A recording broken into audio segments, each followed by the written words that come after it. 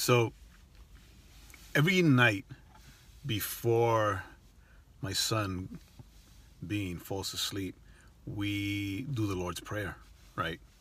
So I can teach him and so he can learn the Lord's Prayer.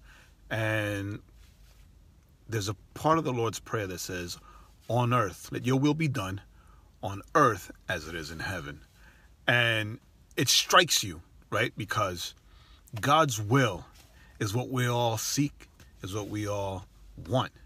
But God's will in heaven is perfect. And sometimes it doesn't feel like his will on earth is, right? But John 4:24 says that God is spirit, and those who worship him must worship him in spirit and in truth, right? So maybe the key is that verse.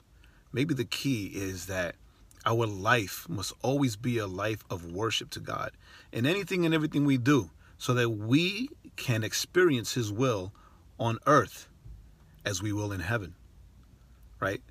But we must do it with our whole heart, right? We must do it with our whole selves, right?